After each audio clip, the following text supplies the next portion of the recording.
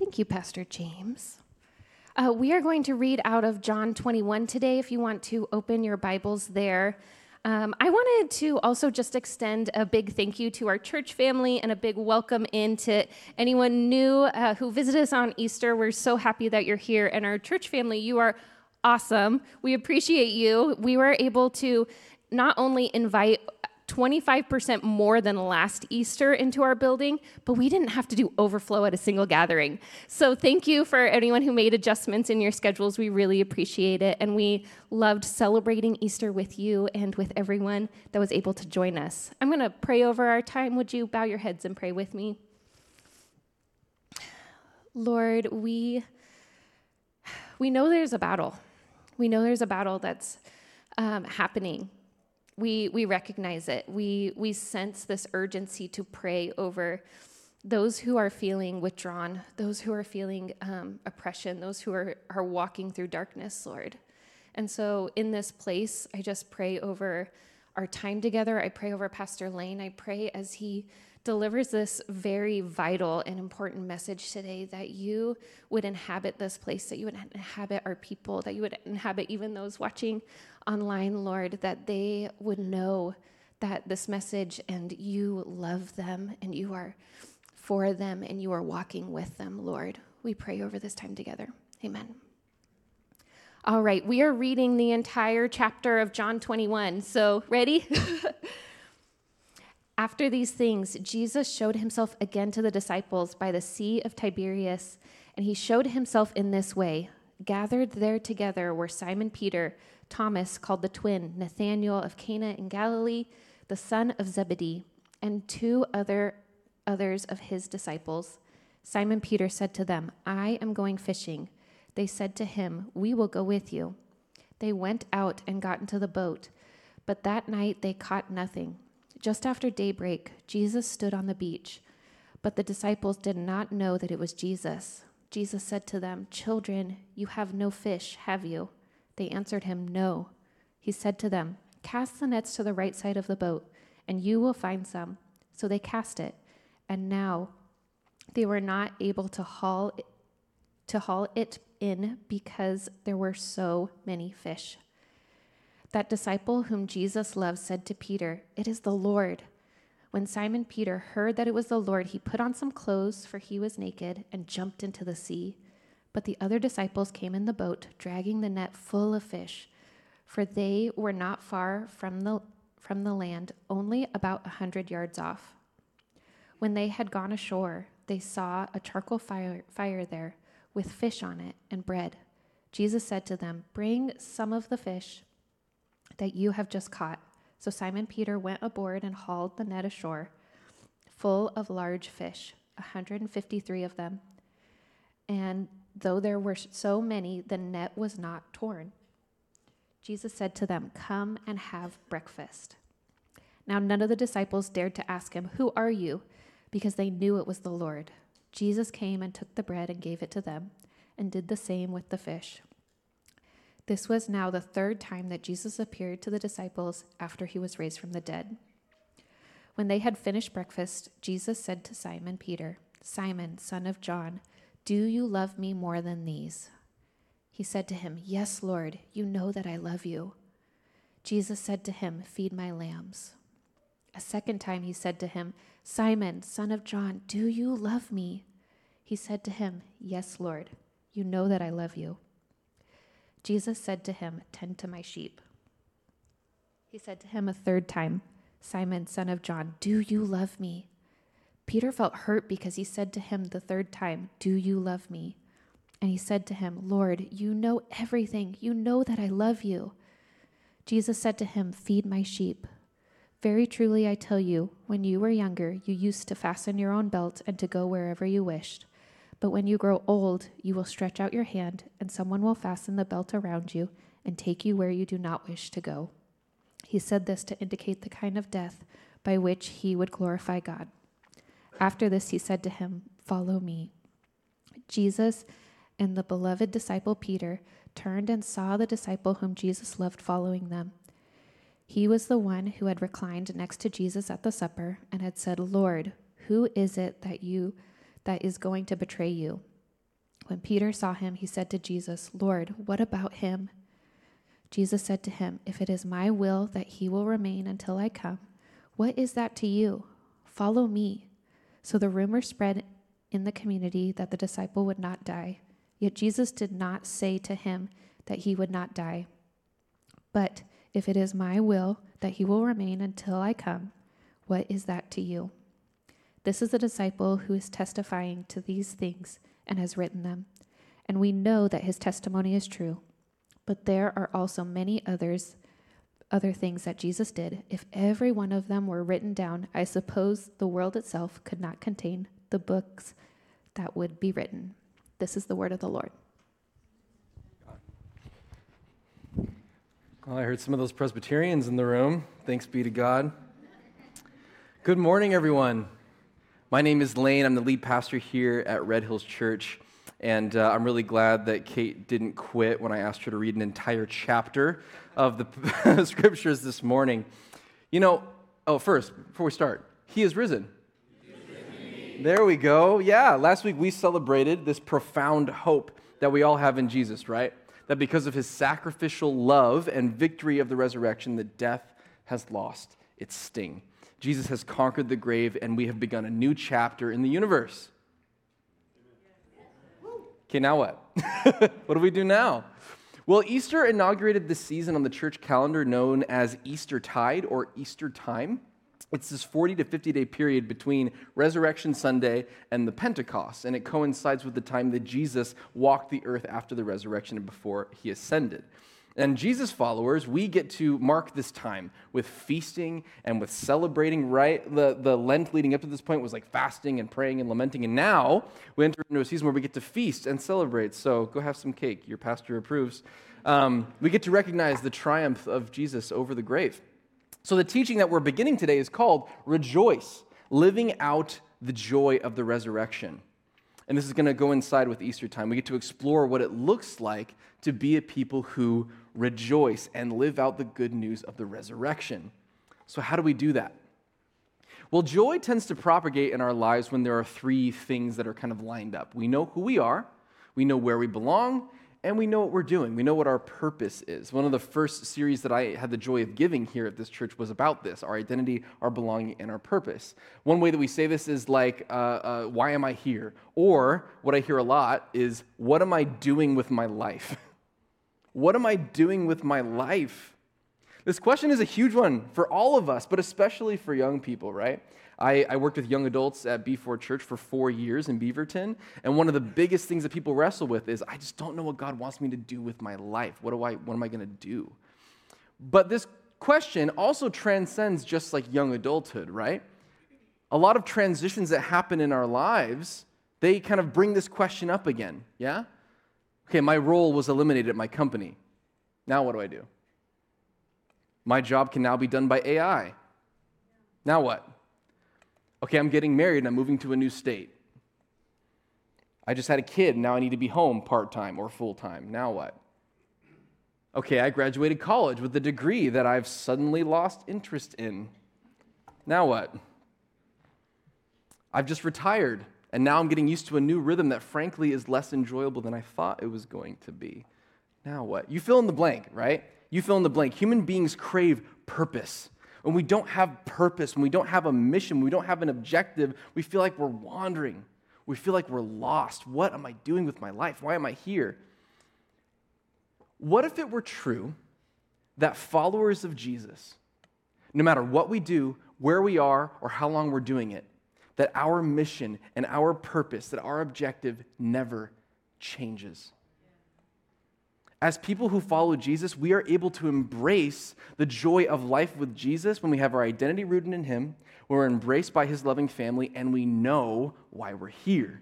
We know what the mission is. And that's what I want to talk about today. There's a theological term that talks about this. It's called the Missio Dei. Can you say Missio Dei? I W all scholars. Well done. This is Latin for the mission of God. Whether or not you realize it, when you say yes to Jesus, we are signing up for Dumbledore's army. Oh, wait, wrong franchise. We are signing up. That joke was for like 5 of you. When we say yes to Jesus, there'll be more jokes for the rest of you, okay? When we say yes to Jesus, we sign up for the Missio Dei, for the mission of God, because we are invited by Christ to be empowered by the Holy Spirit and to carry out the work of God. And the journey of Peter in this story is a really helpful one for us because it shows us how God can take someone really ordinary like Peter, like you and me, and use them to carry out his mission. So let's go to the text. Okay, so there's some background information on chapter 21 that I just want to make you aware of. There's some editorial questions when it comes to chapter 21 itself, because chapter 20 was the passage that we read last week, the resurrection.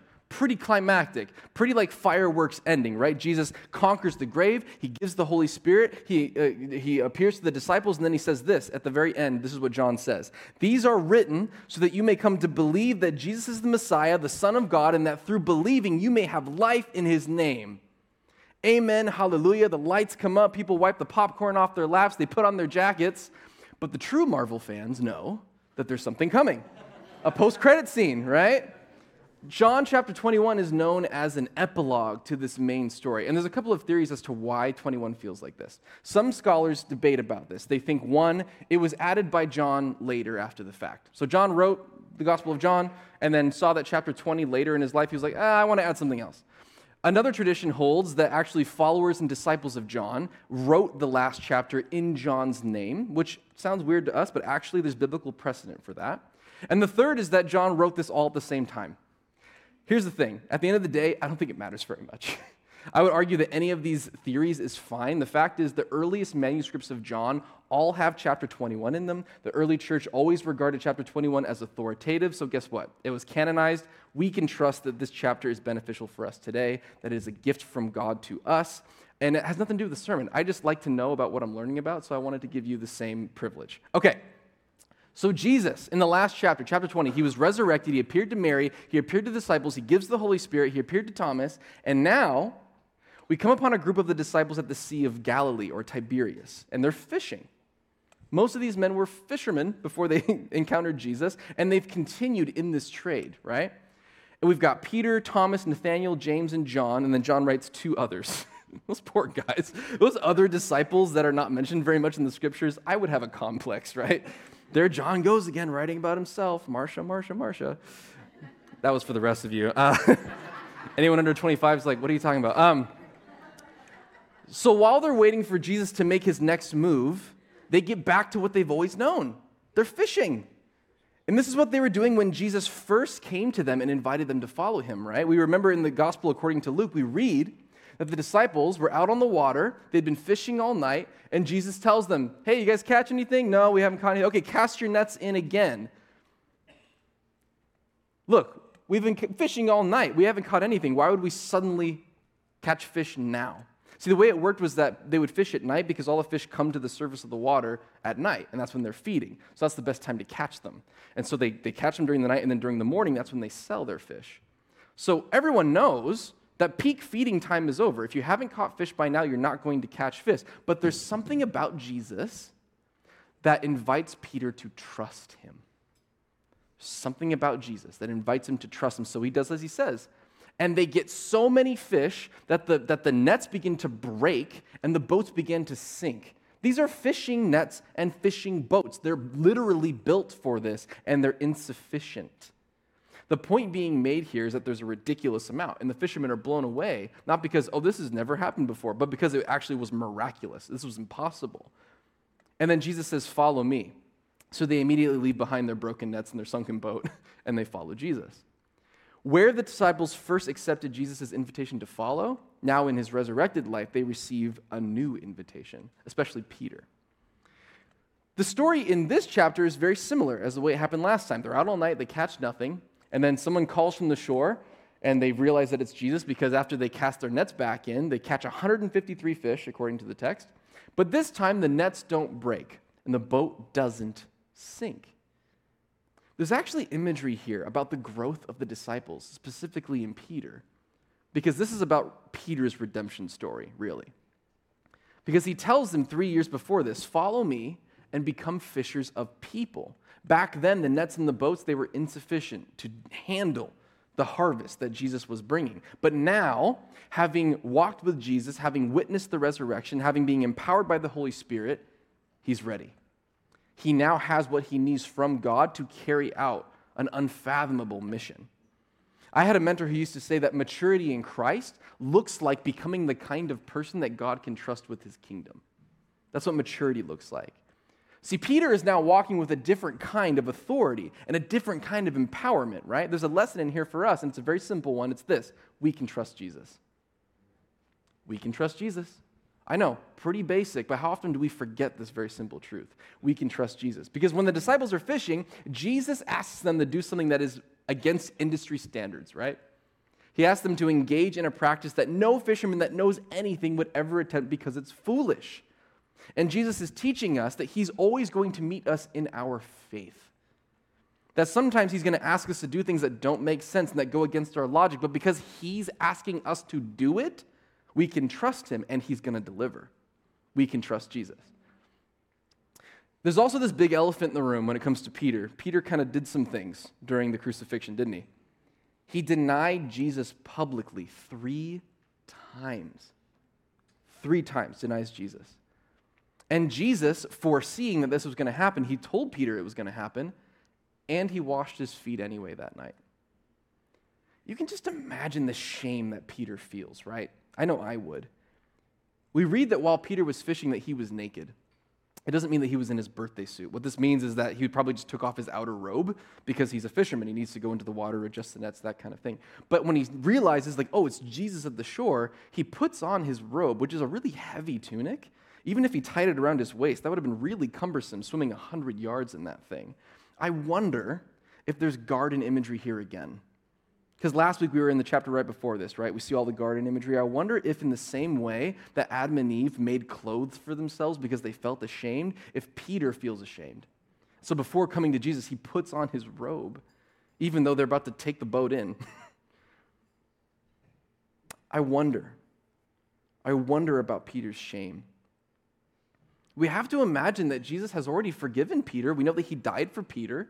But for Peter's sake, there actually needs to be something else in the story. There needs to be a moment of reconciliation that needs to take place. And Jesus doesn't have to do this, but Jesus offers a reversal for Peter's denial. Peter was asked 3 times the night of the crucifixion if he knew Jesus, and he denied it. But apparently Jesus wants to see Peter not just forgiven, but redeemed. Peter denied Jesus 3 times, and now he gives them an opportunity to publicly affirm his trust in him 3 times. There's a few things going on here. One is that there's an ancient Near East culture about publicly asking someone to do something in front of other people. It was like a charge. The closest thing I could think of is like when we put our hand on a Bible before we swear into court. It's like a binding legal contract. It's a really big deal. So Jesus is giving Peter a public charge to step into the new mission, feed my lambs. 3 was also a really big deal in the Bible, right? We see that 2 was a really big deal. When you say something twice, it's to emphasize its importance. Think about when you say someone's name, right? When Jesus says, Martha, Martha. It's this idea like, listen to what I'm about to tell you because this is very important. So 2 is a big deal. When we get to 3, this is like ultimate importance. The biggest of biggest deals. We think about Ezekiel, Revelation. We see angels that are encircling the throne of God. What are they saying? Holy, holy, holy. This is a really big deal. Jesus is saying that what I'm telling you to do, this is the most important thing to me. Feed my sheep. For those of you who play Jeopardy, the theological term for this is triason. You're welcome. Or trision. All right, third very powerful thing that's happening here. Jesus is reversing the curse. Jesus is reversing the curse. There's a redemption arc here for Peter, right? He gives him an opportunity to publicly resurrect his trust in him. Life in Jesus is an opportunity, friends, not only to cease a cycle of brokenness, but to step into a reversal of that story. Because Jesus has defeated the curse, now we get to partner with him in the blessing. Do you see? It's a reversal. There are 2 sides to our journey with Jesus. There's the cross and there's the resurrection. We are equally people of the cross and of the resurrection, right? But in the cross, we're forgiven. The cross is the pathway of Christ's blood that flows like water and blood. That I know it sounds weird, but it cleanses us of shame and sin and filth.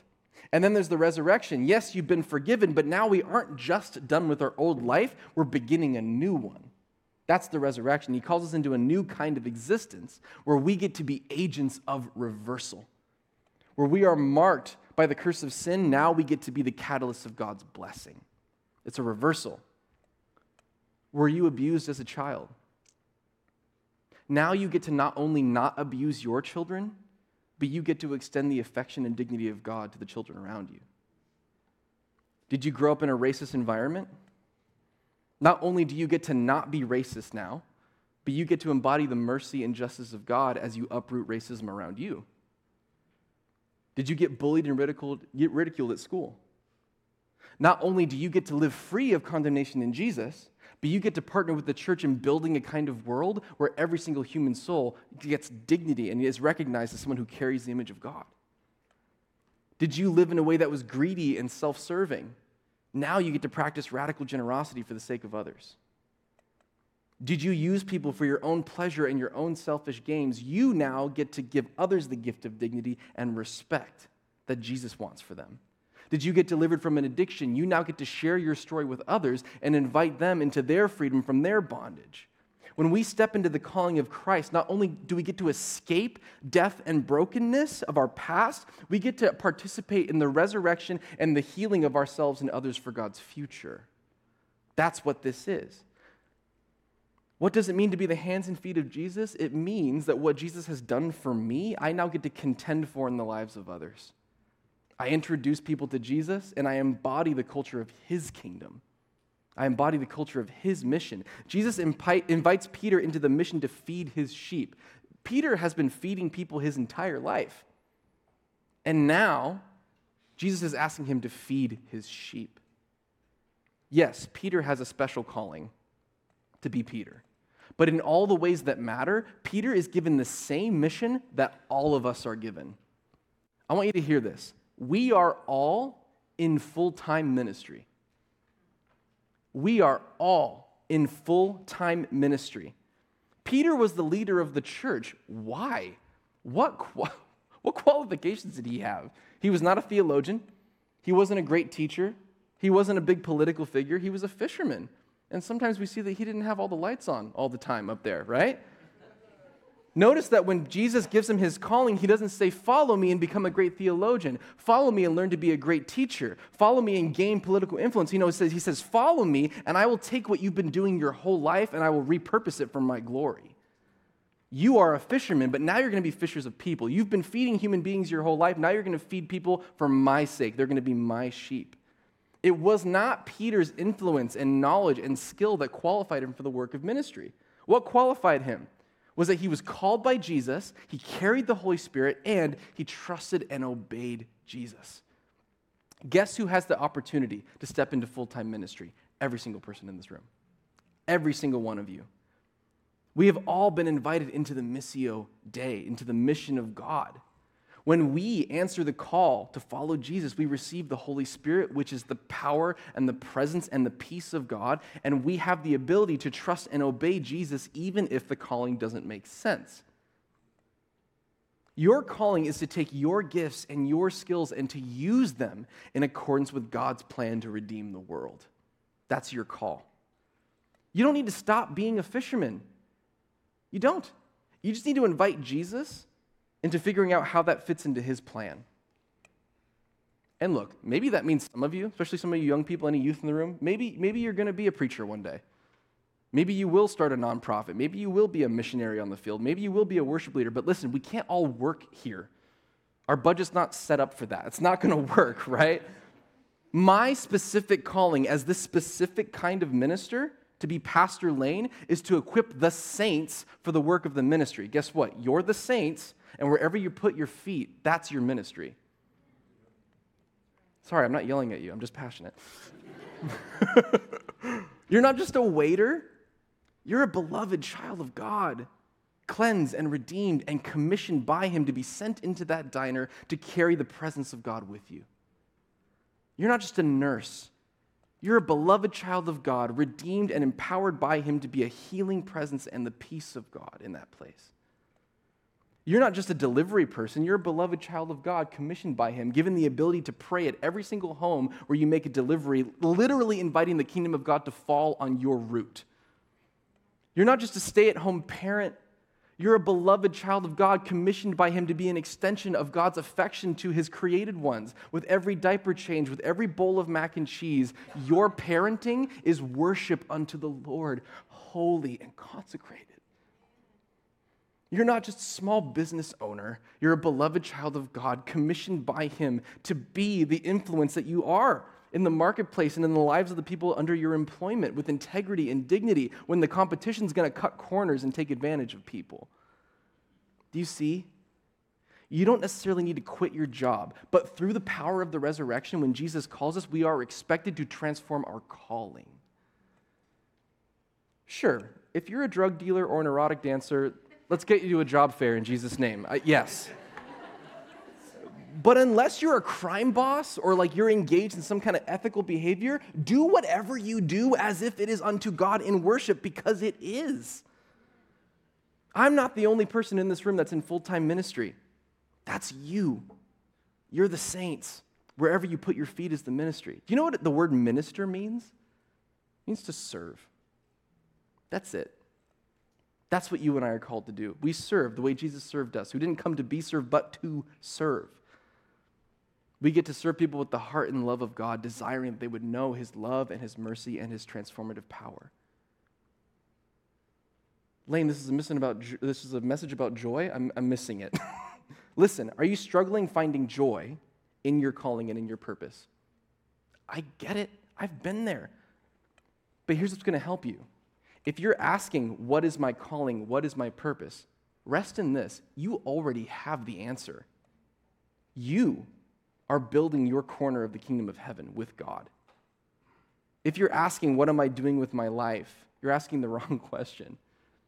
No, turn that question into a prayer and say, God, thank you that you've given me the mission, that you've told me what I'm doing with my life. Dream with me. Help show me how that fits into your picture. Help show me how that fits into your mission. Thank you for inviting me in. Because Jesus doesn't just want you to get by. He doesn't want you to just be forgiven. He wants you to flourish. He wants you to help him reverse the curse. I know that sounds like a cheesy concert series, but reverse the curse. That's what he's invited you to do. Now, some of us may have a hard time imagining transforming our career into a calling. I want to acknowledge that can be really difficult. I get that. Because sometimes our jobs are really hard and our environment is really tough. I do not want to downplay that in Jesus' name. Sometimes it can be exhausting. But maybe we need to stop thinking of ourselves as victims of our environment and start receiving the truth that we are agents on a mission. You're on the battlefield. Sometimes what we need is not always an escape, but rather a way to endure. Oof, okay. And why? Why? Because Jesus endured. On the cross, he endured. You realize that Jesus never stopped ministering? Even while he was being beaten and spit on and degraded and murdered, unjustly executed, he was literally praying for those people. While he hung on the cross, he looked at his disciple and he said, "Take my mother into your home." He was doing work because while Jesus still had breath in his lungs, he had a mission. That endurance, that's what gives us the ability to endure in any kind of circumstance. Maybe your work environment is difficult and even hostile, but listen to me. Maybe that pain in the neck that's in the next cubicle over, maybe for the next 3 years, they're going to experience your peace and your non-anxious presence and your listening spirit. And before long, when they finally hit a wall, they're going to open up because they've experienced God's presence in you. Because of your kindness, because of your compassion. Listen to me. Jennifer, that person in the cubicle over there, sorry if your name's Jennifer.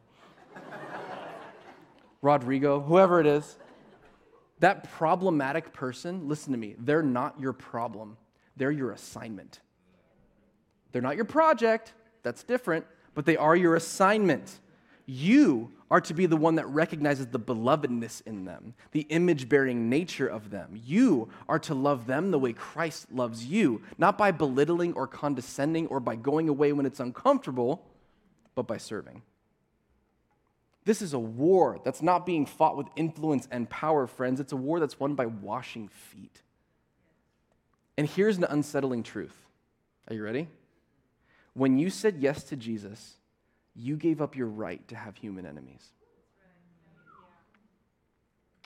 So who is it?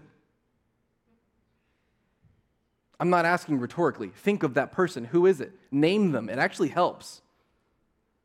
Who really ticks you off? Is it those woke liberals who are ruining the country? Is it those stubborn conservatives that don't have any empathy and refuse to acknowledge your definition of justice?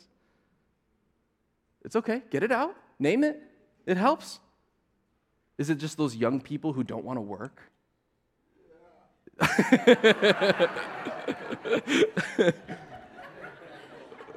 Good to know where you stand, Nick.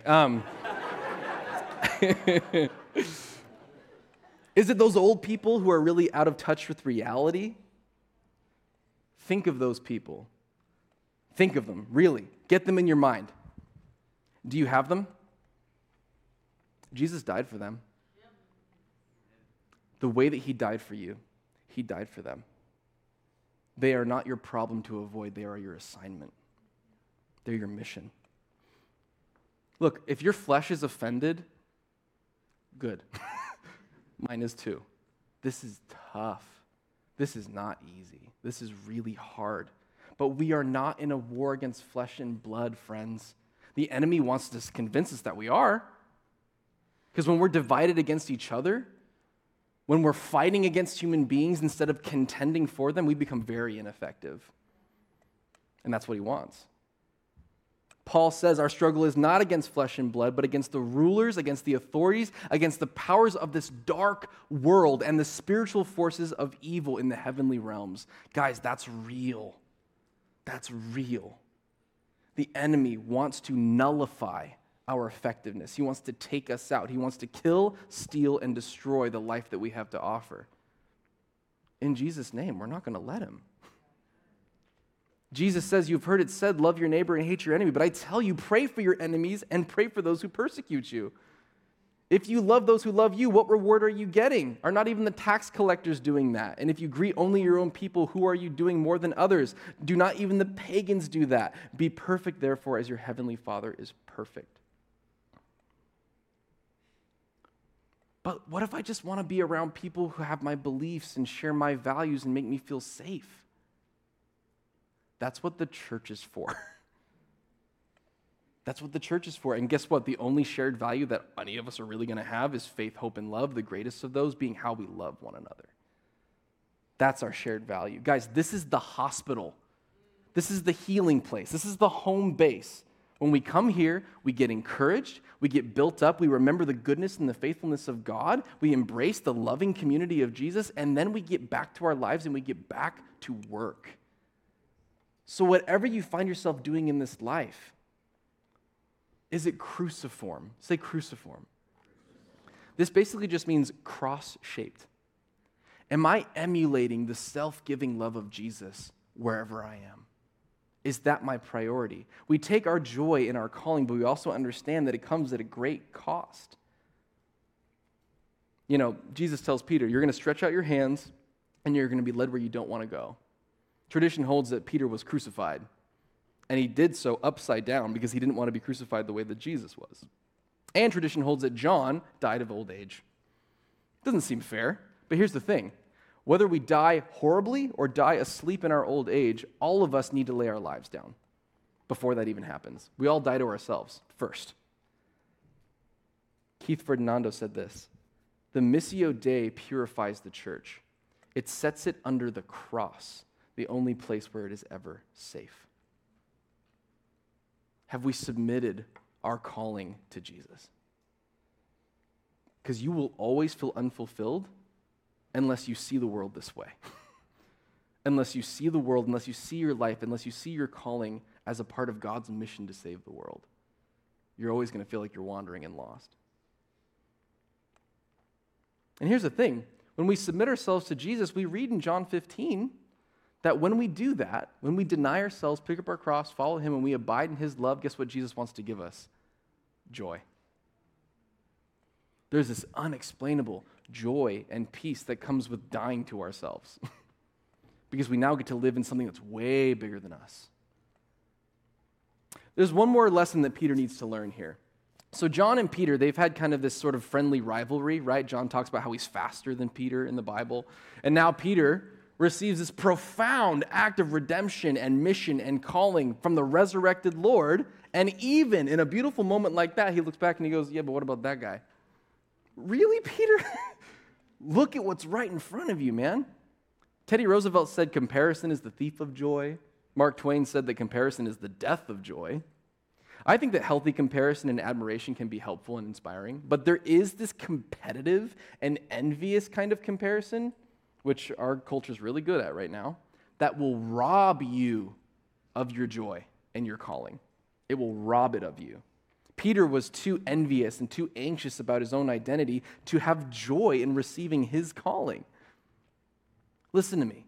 God has uniquely and expertly crafted each and every single one of you for a unique calling, specific only to you. Don't miss out on the joy by trying to find someone else's. You're going to miss out on yours. I want to bring us to a close here with a quote from one of my favorite Star Trek characters, Dr. Leonard McCoy. He says this: In this galaxy, there's a mathematical probability of 3 million Earth-type planets, and in all the universe, 3 million galaxies just like this. And in all of that, and perhaps more, only one of each of us. Preach it. Do not insult your Creator by diminishing your dignity, your worth, and your contribution to the kingdom. Don't do that. It's important. Do not underestimate the gap that you leave when you're not here. It matters. And whether your impact is small or big in your mind, it is of paramount importance to Christ. Whether it's 3 people that you meet your entire life or thousands that you preach to at the masses, it is of equal importance to Jesus. Be faithful to your calling and your story. That's where you find joy. The last quote, we'll go with a real theologian. We go with Brother Lawrence. He said this: "We ought not to be weary of doing little things for the love of God, who regards not the greatness of the work, but the love with which it is performed." And that's why we come to communion. Go ahead and take out your elements. And listen to me. I know we do this a lot. Don't let the meaning fade for you. You know why we do this? Because Jesus, his body broken, his blood spilled, is an example of how he lived his life. For others, for you, and for me. He poured out his life as a sacrifice because he wants you to be with the Father. When we take these elements, we take upon ourselves the mission of Christ to pour ourselves out in self-giving love for those around us. He's redeemed us, he's forgiven us, he's atoned for us, and he's resurrected us. And now we get to participate in his mission through the power of his Spirit to live selflessly for others. And whatever you do, whether you think it's big or small, don't think about the scale, think about the heart. I changed this diaper out of self-giving love for Jesus. I talked to this person on the park bench out of self-giving love for Jesus. I sit in the back of that restaurant and I flip pancakes all day because I love Jesus. Wherever you go, whatever you do, do it as worship unto the Lord. That's your mission. Jesus, on the night he was betrayed, he took this bread and he broke it and he said, "This is my body broken for you. So take it in remembrance of me." And in the same way, he took this cup and he said, "This cup is my blood of the new covenant shed for you. Do this in remembrance of me." Let's pray.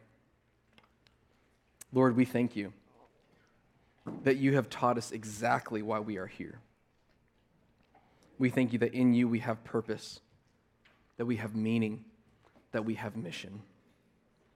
I pray that every single person in this room would walk away feeling encouraged that they are, because they know you, because they're submitted to you, they are doing exactly what you have them doing.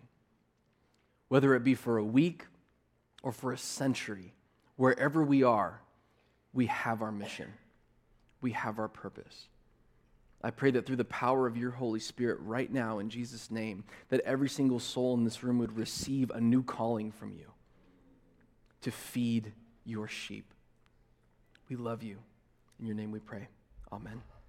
Let's stand and worship together.